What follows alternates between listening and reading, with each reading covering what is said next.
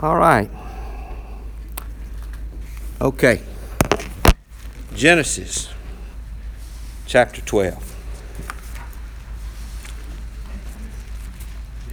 Genesis 12. You put it back together, baby? Yes, sir. Okay. You're phenomenal, Sharon. I tell you. Okay. All right. As we've said in here, and Pastor Jim has said it on Wednesday night, that repetition, Velta learned in Bible school that repetition was theological mucilage, and we've talked about that. Glue, theological glue. And this is something we've read and we've gone over and over and over.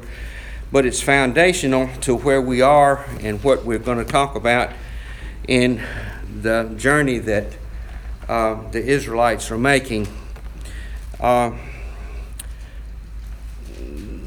Verse 12 of verse 1 of chapter 12. And the Lord said to Abram, "Go forth from your country and from your relatives and from your house to a land that I'll show you. I will make you a great nation. I will bless you. I will make your name great, and so you shall be a blessing. And I will bless those who bless you, and the one who curses you I will curse. And in you all the families of the earth will be blessed." So Abram went forth from the Lord as he had spoken to him, and Lot went with him. Now Abram was 75 years old when he departed from Haran. Abram and Sarah his wife, and Lot and his nephew, and all their possessions which they had accumulated, and the persons which they had acquired in Haran, and they came and set out for the land of Canaan. Thus they came to the land of Canaan. Abraham passed through the land. Now the Canaanites were in the land. The Lord appeared to Abraham and said, "To your descendants I will give this land." So he built an altar there to the Lord who had appeared to him. Okay. Exodus chapter 3.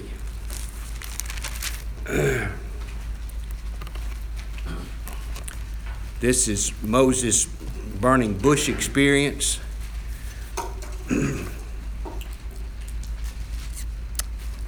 Chapter 3, verse 7. And the Lord said, "I have surely seen the affliction of my people who are in Egypt, and have given heed to their cry because of their taskmasters, for I am aware of their sufferings. So I have come down to deliver them from the power of the Egyptians, and to bring them from that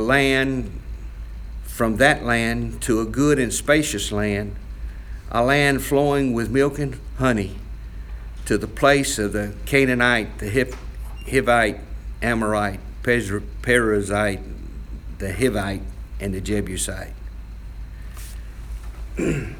As we've said, it's all has been all about the land. God promised them to Abraham, to Isaac, and to Jacob, "This land in Canaan I'm going to give you." And it's been all about the land. Moses' charge at the burning bush was, "Go deliver my people from the land of Egypt to a land of Canaan that I'll show you, a land that runs with milk and honey." We've talked about that. That term is an agricultural term, not literally flowing with milk and honey, but with abundance of crops and fertile soil. So it's been all about that land. That's it. A few years ago, we had a little song that goes around. It's all about the base. Well, this is all about the land. It's been all about the land until now. Chapter 19, we turn a page. And now God is going to do some mighty things. Hold a finger there in Exodus 3, because we're fixing to come back to it right quick. But in Exodus 19 is where we're going.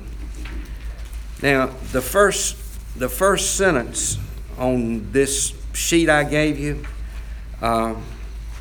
It's a fact.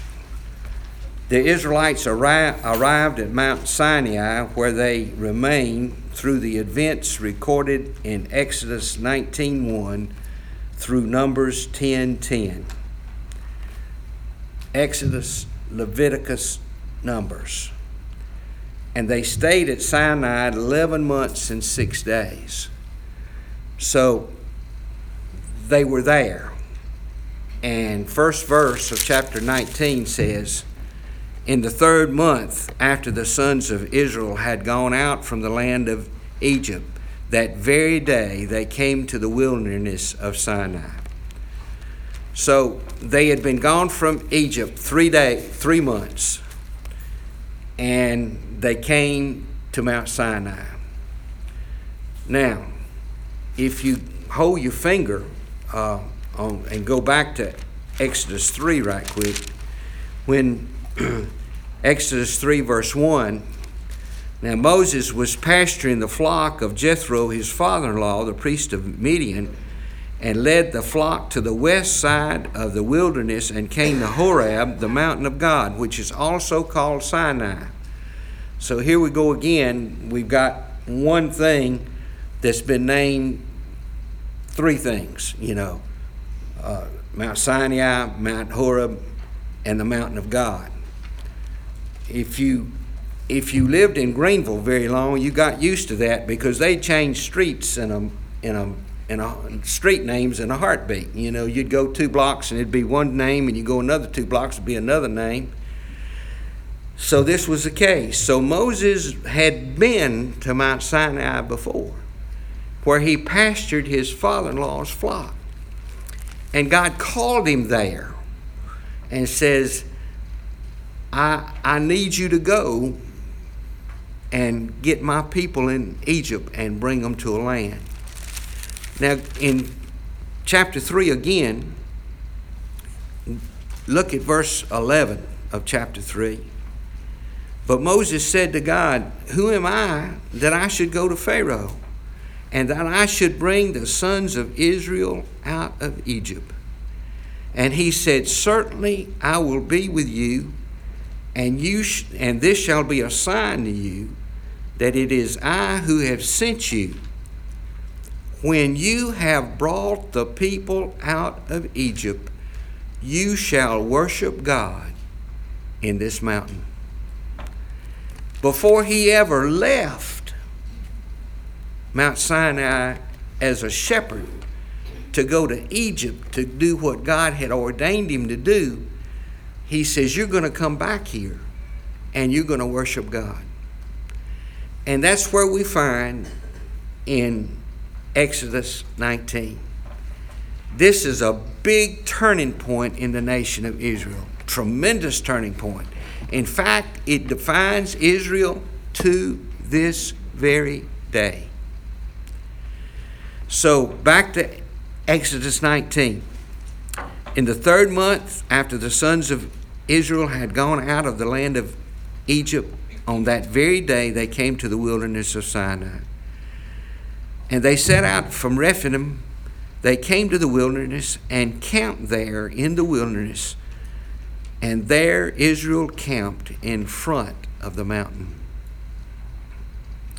So Moses went up to God, and the Lord called him from the mountain, saying, thus you shall say to the house of Jacob and to the sons of Israel. I've told you, I grew up in a Baptist church and went through primary grades and everything else. And it wasn't until I got to college that, in a Bible study there, that I got through my head that the children of Israel, Jacob's seed, the Jews, and any myriads of names that is given to them is all talking about the same people. So here in verse 3, the Lord says, Jacob's house, tell the sons of Israel, they're the same folks. Tell the sons of Verse 4. You yourselves have seen what I did to the Egyptians. We had the plagues.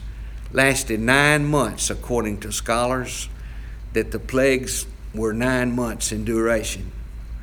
And then the last one, the Passover, the killing of the firstborn, and then parting the Red Sea, killing all the nation, the armies of Egypt. Okay, we're back on. It'll take the air conditioner some time to recover, but anyway, that's good. I hope that's Duke's problem and not our problem. Okay. He says, you saw what I did to the Egyptians, and how I bore you on eagle's wings and brought to you myself. Now that's a study from nature, that the adult eagle would carry their young on their back, on their wings, and teach them to fly. And he says, they took care of them. And he says, I'm going to take care of you in this same manner. So in verse 5, this is tremendous. Now, then if you will indeed obey my voice and keep my covenant, then you shall be my own possession among all the people, for all the earth is mine. Let that sink in. If you will indeed obey my voice, keep my commandments, then you shall be my own special treasure among all the people, for all the earth is mine. And you shall be to me a kingdom of priests and a holy nation. These are the words that you shall speak to the sons of Israel. Now, God and Moses had this very unique relationship. They spoke one-on-one, like I would speak to you. Moses didn't see the Lord. There's another story about that we'll get to. Moses wanted to see the Lord, and he says, all I can let you see is my backside. He said, there's a cleft in the rock, be there, and I'll cover you with my hand. And you know the story. So, but God spoke to him and led him and was leading him to lead this nation. Now again, we're not talking about a small group of people. We've talked about that. This was about 2 million folks. How they did it, I don't know. They had somebody with strong lungs that could blow a ram's horn and call them to prayer and call them to meeting. So here he says in verse 6, and you shall be to me a kingdom of priests and a holy nation. These are the words you shall speak to the sons of Israel. So Moses came and called the elders of the people and set before them all the words which the Lord had commanded him.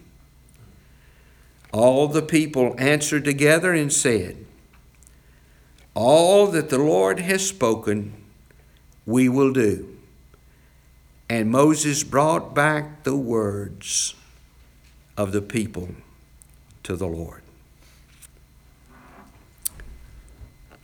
He says, if you will obey me, I'll be very special and you will be my people. Now, I've written some scriptures here, and it's simply because we can hold it in our hand and look and be all together here. And so he said many, many times in here that they're going to be a special possession, special treasure to him. And we've often said before, how many times has God say something in Scripture for it to be true? and he only has to say it one time. But when he says multiple times, we can know we need to stand up and listen, or it is very much the truth. Deuteronomy 7:6, I'm reading from this page. For you are a holy people unto the Lord. Now let me talk about Deuteronomy a little bit. We had Genesis, Exodus, Leviticus, Numbers, Deuteronomy. The Lord, through Moses, wrote the book of Deuteronomy. Somebody's got some problems. Yeah. Okay.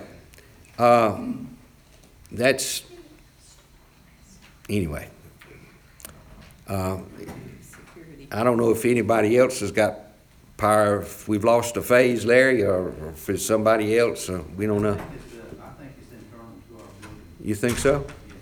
Ken just went through that way. Okay, we'll see. All right. Where was I? Deuteronomy, thank you. They were camping in Midian, right opposite Jericho, and Joshua was fixing to take them into the land, and they were going to possess it. But Moses says, I need to say something. We'll get to it in the by and by, but for 40 years they roamed the desert. They roamed where they were. And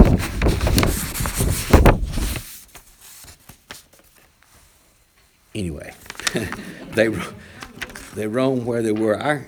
I'm having a hard time concentrating. George Marson said it took one night for Israel to take Israel out of Egypt. It took one night for Israel to get out of Egypt. But it took 40 years to get Egypt out of Israel. They were there, and Moses, all these people had died off. From 20 years old and up, had died off in these 40 years. And this group of people didn't know what the Lord had done for them, how he led them, how he prospered them, how he blessed them. They didn't miscarry. Their sandals didn't wear out. Their clothes didn't wear out. They didn't even get bunions or sores to their feet. God took care of them. He fed them all this time. And he says, Moses, you need to tell the people what happened back in Exodus 19. So he wrote Deuteronomy, and which is the second giving of the law. Now, next week, if we get there, we're going to talk about what we call the law bundled up, which is the Ten Commandments. So back to your page there, if you can see it, in Deuteronomy 7:6, you are a holy people to the Lord your God. The Lord your God has chosen you to be people for his own possession out of all the peoples who are in the face of the earth. Deuteronomy 14:2. You are a holy people to the Lord your God, and the Lord has chosen you to be his people for his own possession out of all the people who are on the face of the earth. Genesis 15:13-14. God said to Abram, know for certain that your descendants. Yes, sir. Excuse me. Folks, we've been running around the building trying to find out why the power's off. We think there may have been a wreck up on 521 north of here. Smoke was spotted from here. So perhaps somebody hit a pole and blew a transformer. So anyway, as far as we can tell, everything's fine. Continue with the lesson and stay on schedule. Okay. Thank you. All right. I won't have any problem talking. But anyway. Genesis 15. God said to Abram, know for certain that your descendants will be strangers in the land that's not theirs, and they will be enslaved and oppressed 400 years. but it would also judge the nation whom they will serve, and afterward they would come out with many possessions. Deuteronomy 26:18, the Lord has said today, declare you to be his people, a treasured possession as he promised, and you shall keep all his commandments. Psalm 134, for the Lord has chosen Jacob for himself, Israel for his own possession. Malachi 3, they will be mine, says the Lord of hosts. On that day I will prepare my own possession, and they will spare them as a man spares his own son who serves him. Now, so God has chosen his people, Israel. He took the words to the people, and they came back in verse 8 of 19. All the people answered together and said, all that the Lord has spoken we will do. And Moses brought back the words to the people of the people to the Lord. So that declaration right there set the nation of Israel apart. Now I've interjected my thought here. Why Israel? A lot of people have asked that question. Why Israel? Well, number one, and what everybody agrees to, it was a channel for God to bring redemption to the human race. He chose the Israelites. Now, when you get to glory, you can ask the Lord why he chose them. I have no idea. But he used the family of the Israelites to bring Jesus into the world for our redemption. And that was his plan from the very beginning. The first book of Genesis to the end of Revelation is to bring redemption into the world. God knew we would fall. God knew we needed a Savior. And through the eons of time, he has brought this to be.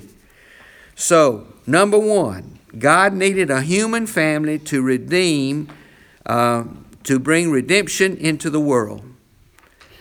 And then God wanted to have fellowship with his highest creation. We've talked about this before. We as human daddies and mamas and aunts and uncles and whoever we are, we enjoy the fellowship of our children. And we look forward to it. When you ring our landline at home, Velta's going to answer the phone. I don't answer that phone. I answer the one that I'm got on my hip. But the landline, she answers the phone. But when she hollers and says, Bill, Andy's on the line, that's a different ball game. I pick up and I hear what's happening in Northwest Arkansas or wherever they are. We want to hear from our children. And in the same way, God wants to hear from us. We don't like to go very long without hearing our children, and God doesn't want to go very far without hearing from us. He wants to know everything. He wants to know about our Monday mornings. He wants to know when the lights won't work and the dishwasher won't work or the washing machine won't work or the car needs new brakes. Whatever it is, God is interested in every bit of our lives, and he wants to ask us so. So, that's the second reason. He wanted to have fellowship with his highest creation. And number three, God used Israel to write his love letter to his people. Everyone that wrote in this book, save Dr. Luke, was a Jew. And so he used that to write this love letter to us. Don? Yes, sir. Obviously, power's out in the whole building.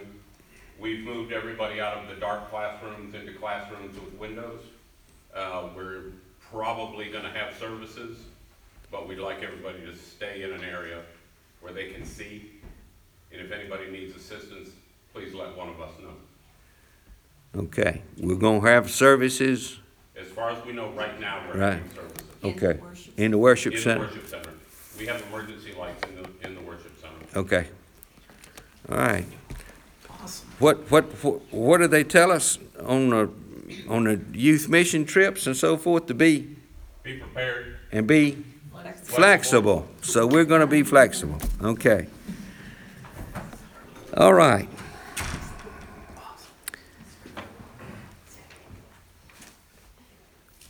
Deuteronomy 7:7-9, the next one I've got there. The Lord did not set his love on you or choose you because you were more in number than any people, for you were the fewest of all people. But because the Lord loved you and kept the oath which he swore to your forefathers, the Lord brought you out by a mighty hand and redeemed you from the house of slavery, from the hand of Pharaoh, the king of Egypt. Know therefore that the Lord your God, he is God, the faithful God, who keeps his covenant and his loving kindness to 1,000 generations, with those who love him and who keep his commandments. John 1. He came to this world, that's Jesus, and the world was made through him, and the world did not know him. He came to his own. He came to his own people. And those who were his own did not receive him. But as many as received him, to them he gave the right to become children of God, even to those who believe on his name, who were born not of blood, nor of the will of flesh, nor of the will of man, but of God. So that's where we are. Yes, sir. Just keep it, Bill. Well, we got a little emergency. Anyway, anybody that's handicapped needs a little help going up the hall, going to the sanctuary. The sanctuary is lighted up, and we'll be glad to help you get up through there, okay? Whenever you want to turn out, that's fine. Okay. Thank you. Because there's no air conditioner or anything working, All right. okay? Okay. Thanks, sir. We don't know the problem yet. Yeah, it's a transformer blew outside. Okay. But if you see a fire truck, don't be alarmed, everything's fine. Okay. Okay. Thank you, guys. Thank you. All right. Kudos to our security team. Bottom line right now, it was all about the land. Now God is leading them by the hand, and he says, you are a treasured possession unto me. And I love you. And he said it all the way through. We went through Isaiah, and all the time in Isaiah, he kept saying, he said, I'm God, and I love you. I'm God, and I love you. And there is no other but me. So now he's fixing to lead us, and the first thing that we're going to probably get to next week is the Ten Commandments. The first time it's given is in Exodus 20. Now, when Pastor Jim has been preaching through the Ten Commandments, he has gone to Deuteronomy 5. But what did I just tell you? Deuteronomy was the second giving of the law. It was given to after they were getting ready to cross into the land. The second giving of the law. So that's where that is. I'm going to stop because I'm kind of discombobulated. And so we'll pick up here next week, and we'll go from there and see what we can do from there.